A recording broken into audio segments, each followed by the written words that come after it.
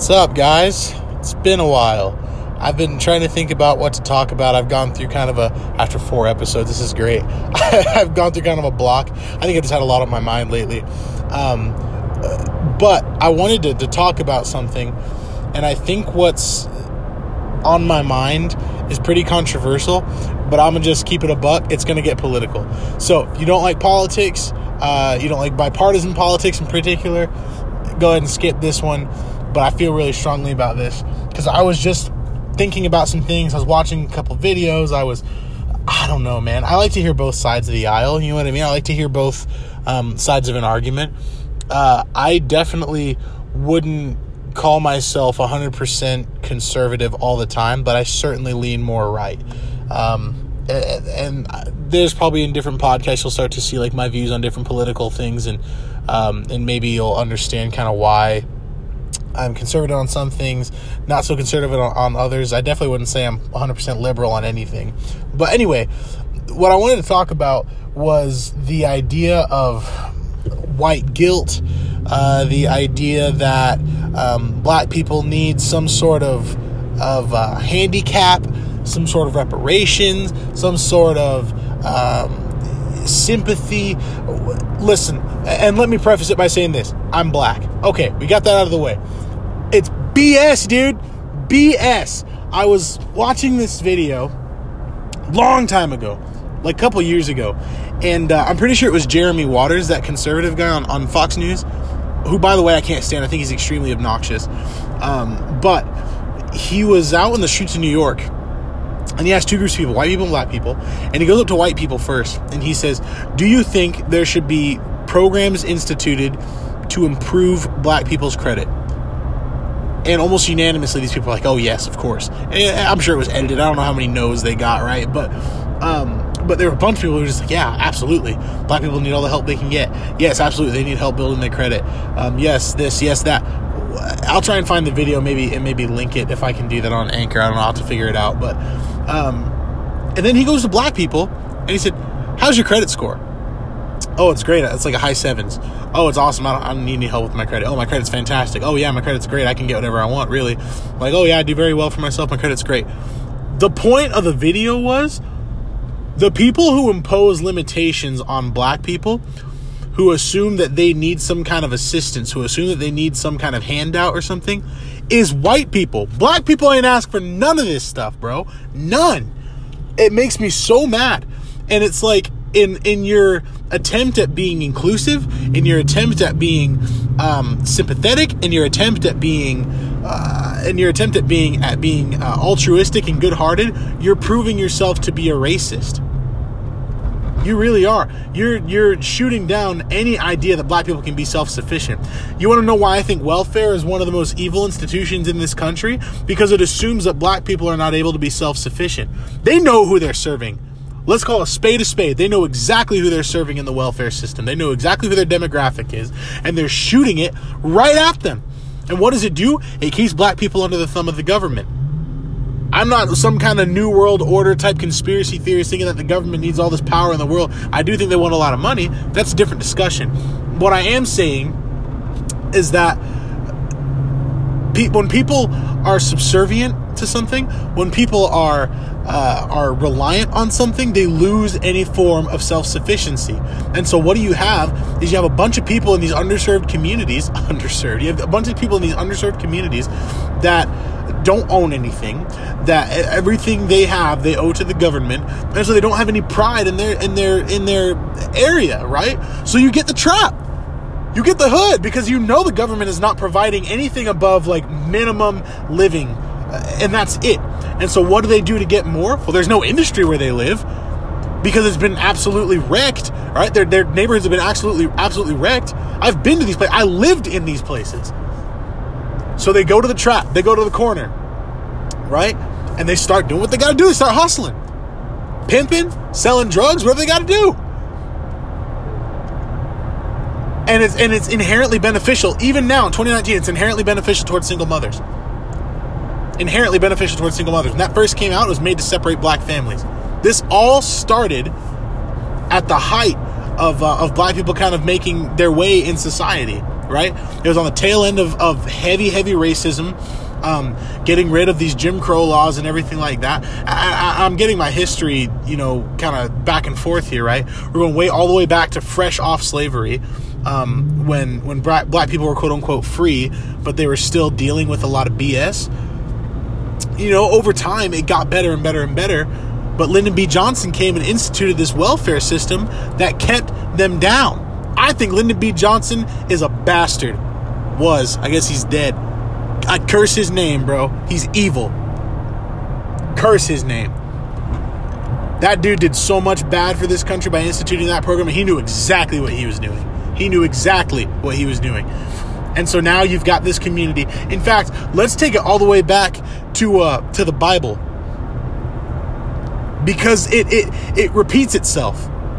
It repeats itself. The Jews, okay? The Jews in the Old Testament were these amazingly spiritual, self-sufficient, amazing people. This group of people were absolutely incredible. God's chosen people, right? Think to like African tribes before they were sold by their own people into slavery to Westerners, right?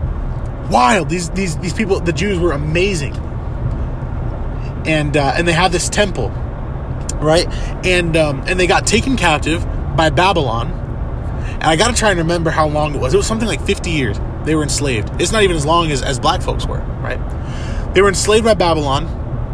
And when they got released, finally, they went back to Jerusalem. They went back to where their temple was, and they had no idea how to be self-sufficient. They were so used to being under somebody's thumb that they got back and the temple was in shambles. They didn't know how to take care of themselves. They didn't know how to protect themselves. There were people flanking them from Egypt and Syria that were coming and taking their stuff, raping their women, pillaging their camps and everything like that, right? They didn't know how to protect themselves, how to take care of themselves, how to do anything. So what did they do?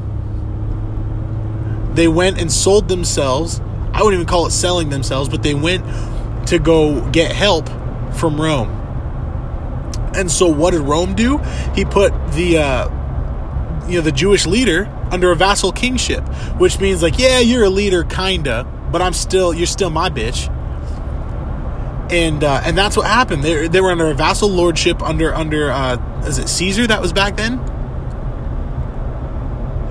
Now I'm getting my history all mixed up. Anyway, the point is, these Jews were enslaved. They were released from slavery. They didn't know how to take care of themselves. They only knew how to be slaves. Is it sounding familiar? They get to a point where they've got their own place, but they still don't know how to take care of themselves. So everything that they have turns to rubbish. Absolute trash. So in order to try and improve their situation, they go under the thumb of another governmental body. And you look at the New Testament, the Jews were like the scum of the earth.